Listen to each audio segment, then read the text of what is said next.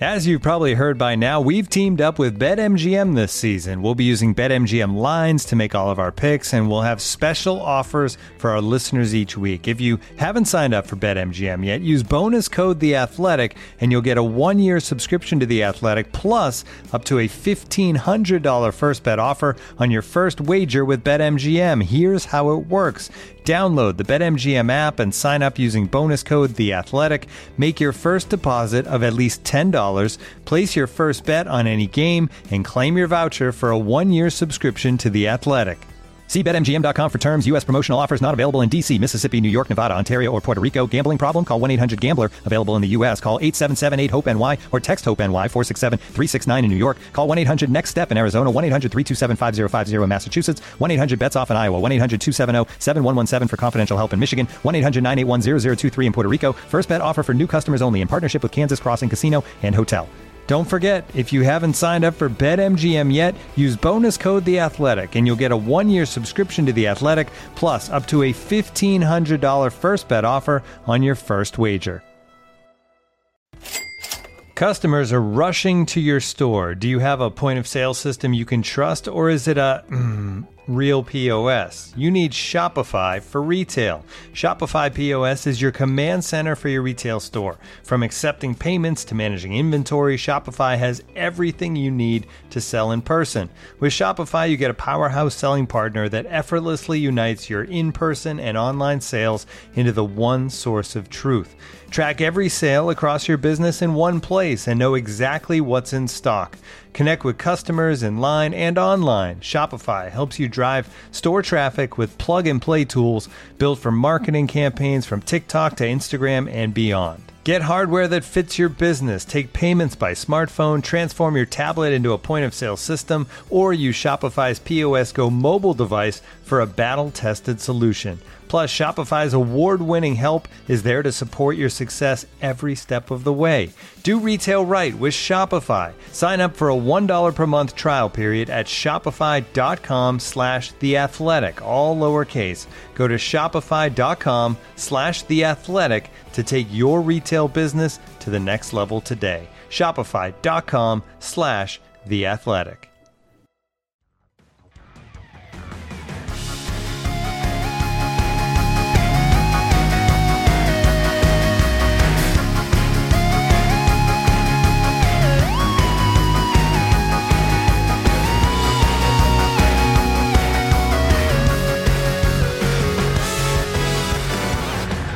Hello and welcome to Front End Nationwide. This is The Athletics dedicated Blue Jackets podcast. Aaron Portzline here, Allison Lucan there. Hello.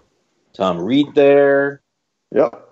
And off-season edition here. Things are a little bit quiet right now. Jarmo Kekalainen's over in Slovakia. As are many Blue Jacket scouts watching the World Championships. We'll talk more about that. I think the news of this week was hardly a surprise. Especially since it broke. We sort of anticipated it during our last podcast last Friday that John Davidson would be returning to the Rangers. He, in fact, did return to the Rangers, and it was made official in New York on Wednesday at a press conference there. Davidson again reiterating that the Rangers' job is the only job he would have left Columbus for. Said he loved Columbus and said all the things you would expect him to say. Wish him well, the Blue Jackets do. But there are no plans at this point to replace him from the outside. And I don't see any plans to replace him from the inside necessarily. Jarmo Kekalainen becomes the alternate governor or an alternate governor, which means he'll have to go to some more Board of Governors meetings. Always a thrill. But other than that, I think the front office is as we see it. Bill Zito appears to be staying put in Columbus. Jarmo Kekalainen remains the GM. Your guys' thoughts, and Allison, we'll start with you. I think we've touched on this before. I think the credit to John Davidson is he did a good enough job now that he can leave without there being a huge hole in the front office. I don't get the sense that much changes here, that Jarmo Kekalainen is now the head of hockey operations. He's now the name at the top. But other than that, I'm not sure much will change based on how they with regard to how they do their business. Is that how you see it? Yeah, it is, and as we've talked about, obviously that is a product of the work that John Davidson did. It was funny. I had someone from New York just ask, what because they're trying to figure out how much impact JD can or will have in this role, and they were saying, what did he do? And it's not a checklist, right? It's not a brought in this player, did this thing, but it's that overall comfort, confidence, reputation building, and then the final true trust between ownership and hockey operations, which is everything. It's the foundation now for this team to do what they need to do. And I agree. I don't think there's going to be any staffing changes unless someone gets a better opportunity outside. I think this is the team they'll go with. Yeah. Now, Tom, I remember when John Davidson came here from St. Louis, you would ask people in St. Louis, what did he do? So what was his day-to-day there with the Blues? And people would say, well, listen, I don't want to make it sound like I'm cracking on him at all. I don't really know what he did, right? Which is kind of how it ended here. Not that he didn't do anything, but that he was a presence, he was a sounding board, and that was really important when he first got here. But as the hockey operations department matured, and as it sort of got some roots about it, he became an advisor, a sounding board, a guy who could steer conversations this way. He could use his experience to maybe bring elements to the table that wouldn't be there otherwise. But I think Jarmo Kekalainen is up to the task of leading an NHL front office. Is that the sense that you get? Sure. I think originally when he came back, I was not here. I was not covering the team. I think for a while there, JD was the face of the franchise, wasn't he? He was on the commercials. Yeah. He was basically the guy that until they started getting the team relevant again in the standings, they were selling JD, and as it turns out, they were right to do so because eventually he got it right. Right now, it's weird. I always think about this: kids that are 6 or 7 years old know the Blue Jackets is nothing, but they're in the playoffs every year. I mean, I can remember listening to JD's and Jarmo sitting there after what season was it where they were supposed to be so good, and they had a power play. Of course, I don't know why anyone gives any credence to preseason, but their power play scored every 30 seconds in the preseason, and they were going to be a great team. They lost their first 8 games or something like that, and then that was John Davidson. To use Tortorella's line, had to eat it. Yeah, he had to eat that season, right? So that was 15-16. Yeah, that's what JD had to. He had to be the face, and for a while had to take a lot of the slings and arrows when things didn't really get humming. But then after that, he was able to kind of work his way into the background and let the guys that were running the team day to day do their job. I always think about something, Aaron, we talked about when I was here back in, I don't know, 09, 10, the whole idea that Mike Priest and Mr. McConnell, they didn't really know anybody, right? They didn't they didn't have who are we going to find? When a job would come open, who are we going to go get? And that's not necessarily a knock on them because that's not what Mike Priest is about, right? He runs the business side of it. But he and McConnell ultimately had to find people. And it was just so fortunate for the Blue Jackets at that time that JD was looking for another challenge after he parted ways with St. Louis.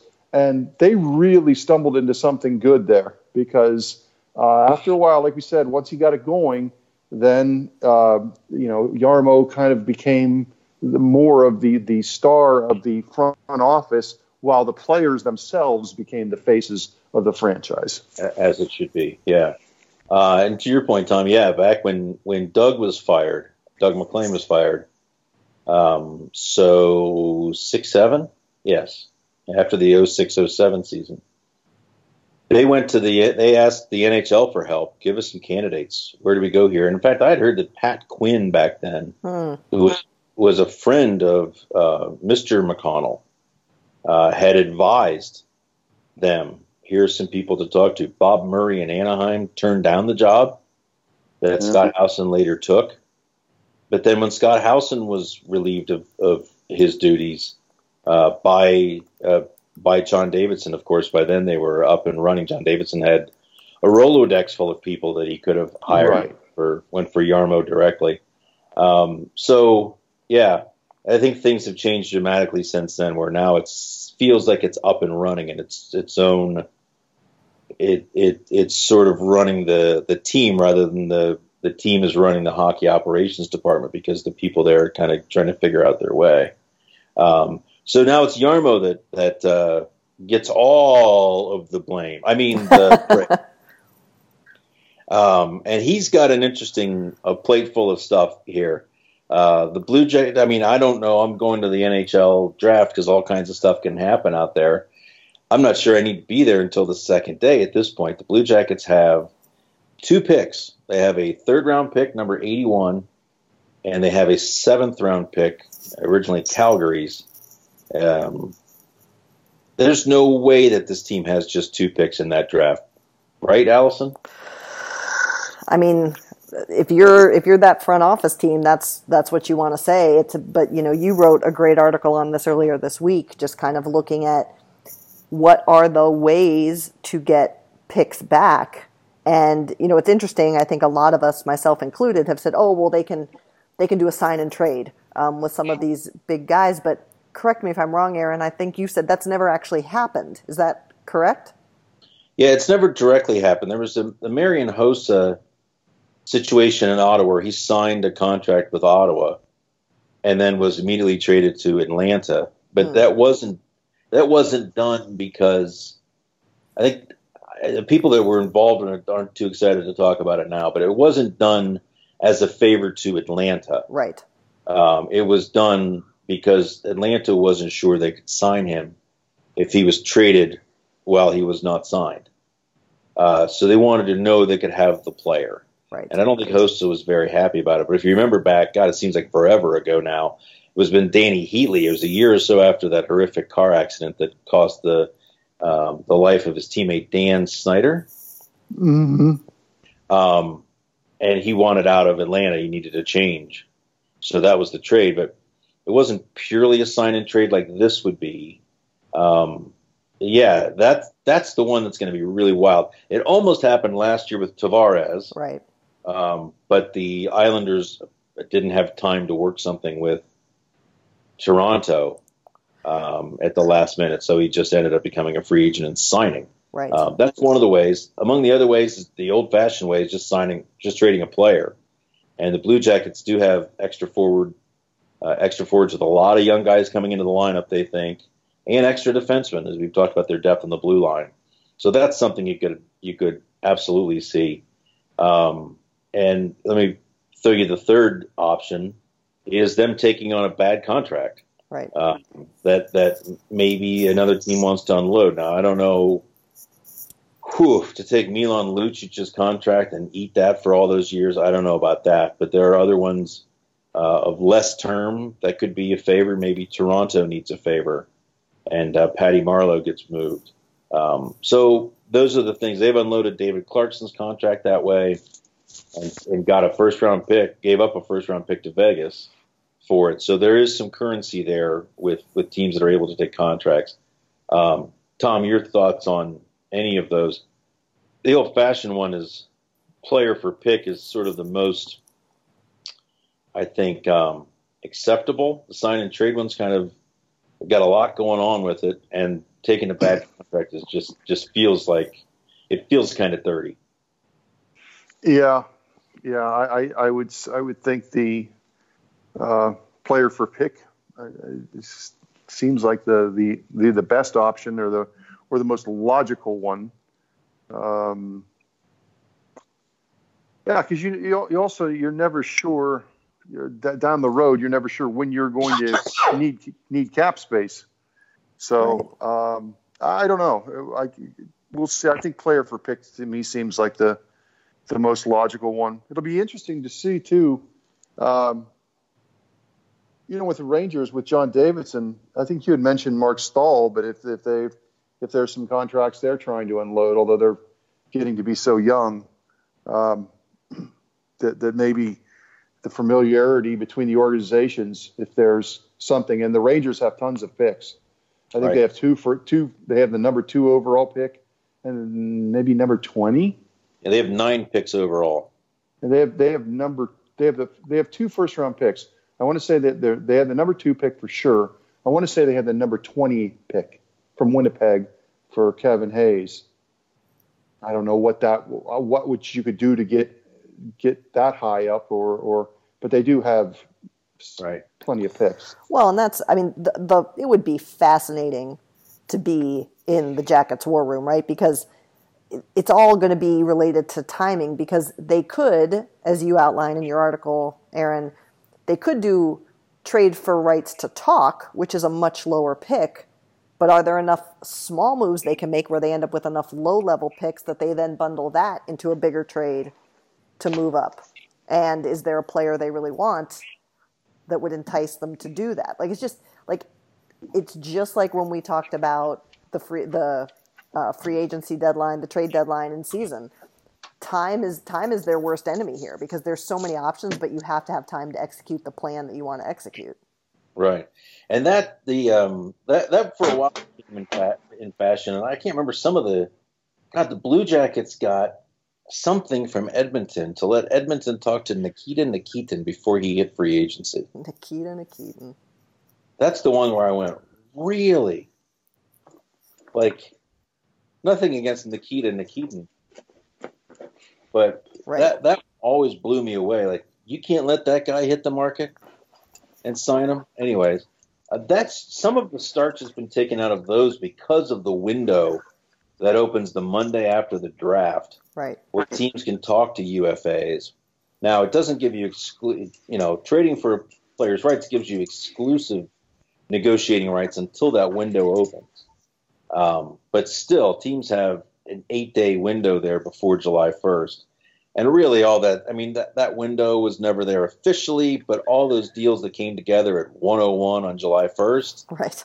Yeah, you better believe there were talks going on before that.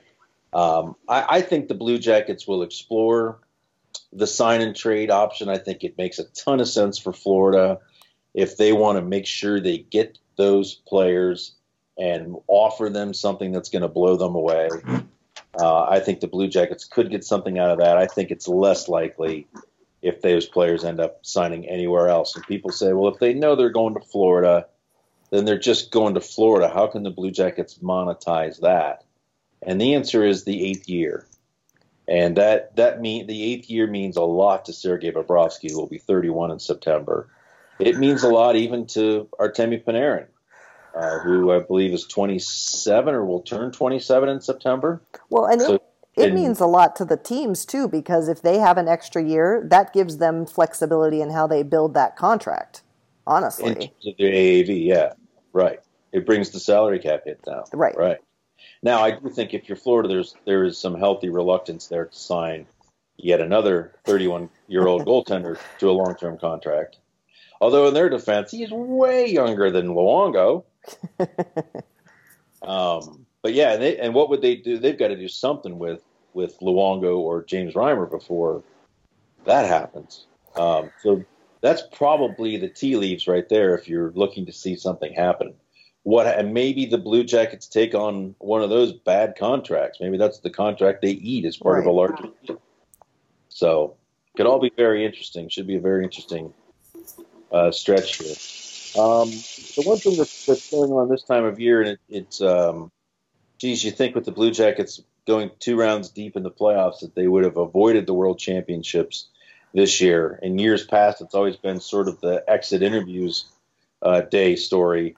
But the one guy among others that's gone over there and had a really, really good word, had a really good run, is a guy who had a really, really tough season on top of another tough season the year before. Alexander Wenberg.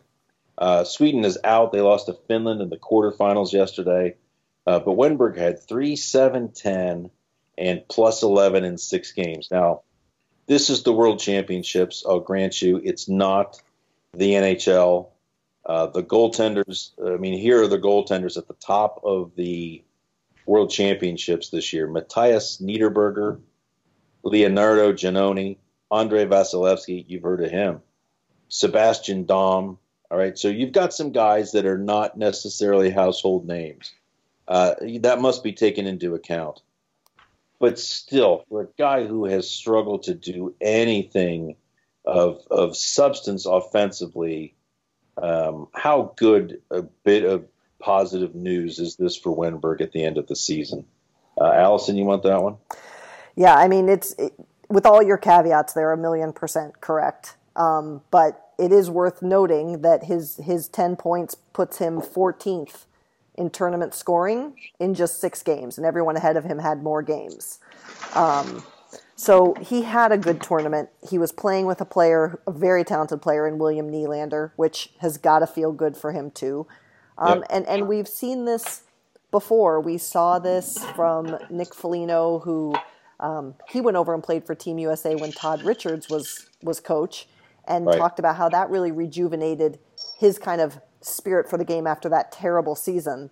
And then, Cam Atkinson even had some interesting comments after last year to just kind of rediscover his love for the game as well. So, we talked about this last episode. I think it's a long off season, but from a sheer just thinking about how you think about yourself and knowing what you can do on the ice, Right. Any boost for Wenberg has to be a positive in this case. Yeah. Tom, the World Championships, any juice from you on these things? You buy anything? Do you believe anything you see here? No, I think Allison summed it up perfectly. I think it's more for the player. Just again, after having a year in which he basically was a passenger for a good part of it, the end of it, last after the trade deadline, he scratched multiple times. Just something to make him feel good after 2 really, really difficult seasons. I mean, 2 years ago, we were talking about how much money this guy was going to make because he was an RFA, Right. and what a kind of a contract he was going to get. And then multiple concussions and multiple just rough seasons later, he's at a crossroads with this franchise of where he's going to go. Because of the contract he signed, he would be one of those players you might think, well, maybe you could deal Wenberg, but I don't know who's going to take that contract right now, despite his good performance in the Worlds. But he's a guy that fascinating. It's hard to remember a player that has dropped off. It's so young in his career, so significantly offensively. I mean, he still does all the good things defensively and a good penalty killer, but you don't make that kind of money just doing those things. And it'll be interesting to see if John Tortorella and they can reach him in the off season. I think we asked specifically about that to Jarmo Kekalainen, and I can't remember the exact words, but they said that it was going to have to have an honest conversation with him about where this is going. And hey, if Matt Duchene is not here, and there's a real chance that that's the case, all of a sudden Wenberg, at least until they do something, or I don't know if Texier becomes a center or how Liam Booty gets a shot, but Wenberg suddenly becomes another guy. Like, we need this guy to step up here. So if Duchene does sign, then it's less imperative. But they've got, if he doesn't sign, they've got to get Wenberg going again somehow.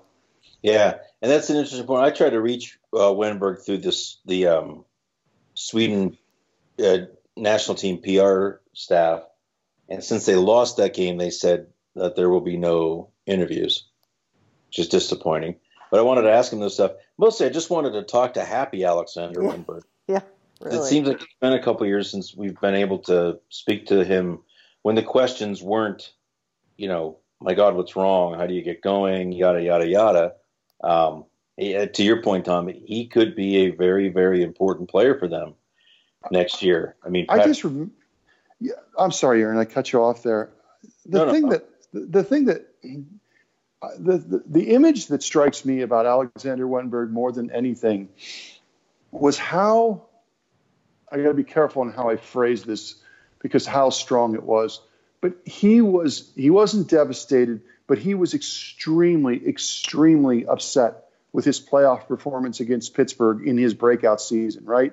And what it told me more than anything is, man, does this guy care? It really bothers him that he didn't have a really good playoff. And you remember he was called for the goofy goalie interference call that cost him a tying goal. But it was just, I haven't seen that passion from Alexander Wenberg over the next 2 years. And you know he cares. I mean, you don't get to this level without caring. But right. That is, they've got to get that back. They've got to get that guy that was in the locker room at PPG Arena who was just absolutely so upset with how he played in that series. And it was his first playoff, right? Everyone remembers their first playoffs. It's usually not very good. That was that passionate player that I just haven't seen since then. And the Blue Jackets somehow have to unlock that and find that guy again. Yeah, he's not having fun playing hockey. No, he's not. He's not. It's in everything he does. He's a passenger, and he doesn't feel dangerous with the puck on his stick anymore. He's just relegated himself to a checking, don't get beat, take no chances. And I don't know this. He says it isn't, but you wonder if it's just if he's frustrated with the way that he's been coached, if he's being defiant. I don't sense clear signals of that, but there's something really vital missing from him.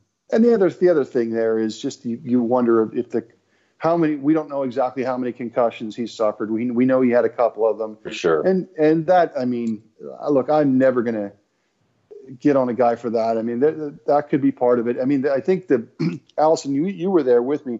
I think Jarmo was saying, and it's just obvious to everyone, he's not playing inside, right? Yep. He's not playing where the high danger areas, all the cliche, the greasy areas. He's not getting to those spots. And when you have to go there, you risk getting hurt. And again, when it comes to head injuries, I'm with Allison.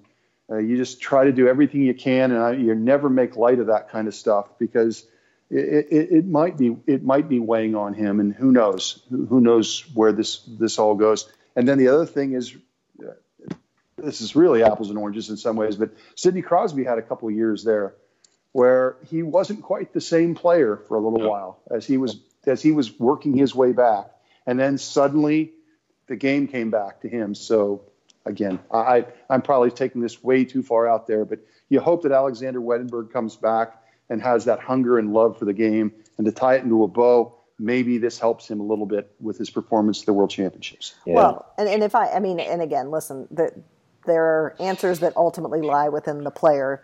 But last year, too, and we never got specifics on this, but John Davidson actually referred to this in the exits last year, if you guys remember, that Wenberg had some pretty severe injuries above and beyond the concussions that kept him out of play last year also. And again, and that's what we hope, is that he sees he can play.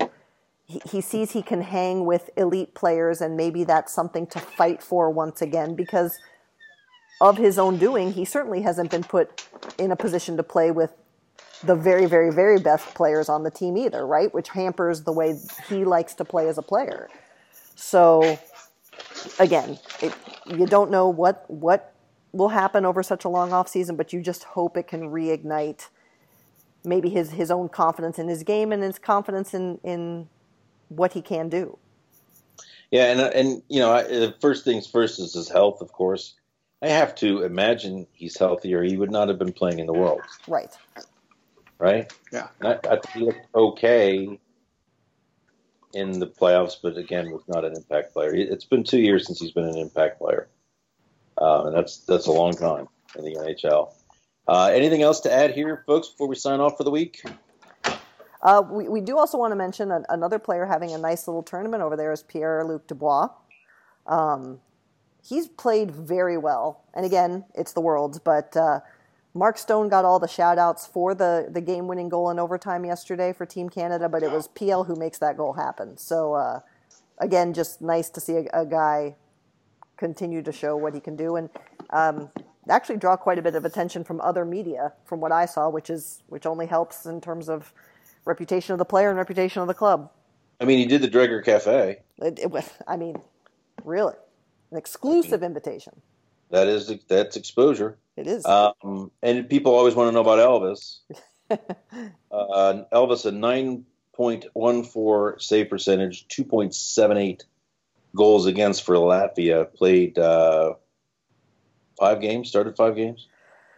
Did he? I know they split the net some. They split the net even into the point where they kind of split them in game, didn't they? At some point, well, they took it was Bob Hartley at times pulled his goaltender as a way to get essentially a timeout. Correct. Yeah, and then Elvis would come right back into the game. But Elvis played in all of their games against top teams. So, like if they were up against it. And if you're Latvia, you are often up against it. Right. I was going to say, who's not a top team for Latvia.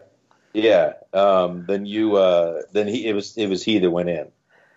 So right. That's kind of how it worked. But I think he played pretty well. But God, the guy was off for 6 weeks, and then he went to a 2-week camp in Slovakia, and now he's off for 3 months. So there were some weird games in there too. 9-1. 10-0. I think Italy got outscored. It was unfortunate. This is the tournament though. I think Italy got outscored 10-1, I think. Oh, I mean the tournament, yeah. Yeah, oh my God, it was brutal. Did you see though the Kuznetsov story from the Italy game? No. It's fantastic. It's a note. It's fantastic. It's apparently after that game, there you go. Kuznetsov was talking about how he could tell that whoever he was taking face-offs against basically didn't know what he was doing. And he helped the guy. He's like, I told him what to do, and he ended up winning a couple face-offs. And he's like, why wouldn't I do that? Like, and like to our point, we sit and we talk about kind of hampered expectations from the tournament, but that's the flip side of that, which makes it great, right? Yeah. Like, why not help a guy who is clearly hampered, clearly doesn't have the opportunity and the development you have? Why not give him a kernel of something to hang on to and learn and better his game in the process? Come on, Italy. Italy outscored 48-5 in the tournament. Austria outscored 40-9. Great Britain outscored 41-9. Yeah, and not relegated, but Great Britain came back with the shocker relegated. Of the tournament. Shocker. Beating poor Alex Texier in France. And their celebration was the best celebration, one of the best celebrations I've ever seen in sports. That was outstanding. France retweeted that one. 2 in this sucker. Huh? France went 0-5-2. And they are relegated. They will not be in the big tournament next year. They are relegated. Indeed. Texier, did he have a hell of a tournament? Ooh, please.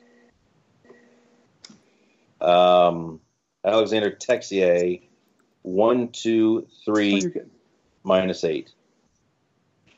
But again. One other thing, Allison, you started talking about this before we turned on the mics here.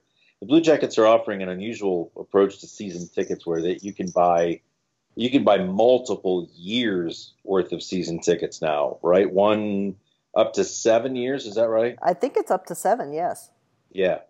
And as you correctly pointed out, and I've checked on this and it's been confirmed, and this isn't a sales pitch from us, this is just pointing out, about this, the sales tax or the city admissions tax, how blue tickets at certain venues, nothing Ohio State, of course, but at other venues will be taxed additionally to help support the arts in Columbus, Ohio. Am I phrasing that correctly? That and also isn't part of it does go to the facilities, I believe. But yes, the main point is the arts. And the Blue Jackets have promoted this, that if you buy season tickets before July 1st, you do not pay that tax. Even if you haven't paid the tickets all the way off, if you commit to buy the tickets before July 1st, you can avoid that tax. Well, it goes beyond that because the team is now offering, as we said, multiple year season tickets. If you commit even to a 7-year plan before July 1st, it allows you to skirt this new tax that the city has sort of foisted upon them, which they fought. Of course, they fought and they didn't win. But it's an interesting thing, and Allison, you brought it to light.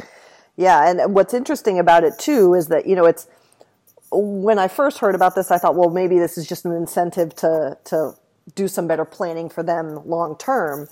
But the ticket tax really gives it a unique spin. And what's interesting about what they are offering in this long term deal, let's say you commit to 7 years and then decide not. There is no penalty there. This is not a set in stone. You are now fully committed. You can basically back out of the multiple years at any time prior to the year commencing. Wow. So it's really, and again, this is not a sell, but it's a really interesting benefit for people who are in the position to consider such an arrangement. Because it's kind of a flick of the nose, is it not? To the people who have put this tax upon them. Yeah, I'm guessing the people who are behind the issue and wanted the tax are not too delighted by it. Well, maybe they'll have to tax Ohio State football games. No, come on. Come on. But, again, and the first communication that went out from the club confirmed specifically that this was about the tax for season ticket holders this year. This second one appears to be a little bit more nuanced, but to your point, you know what? I mean, this was the position that the organization held, and they're trying to support that interest for their season ticket holders who they surveyed and expressed that they didn't like the tax either.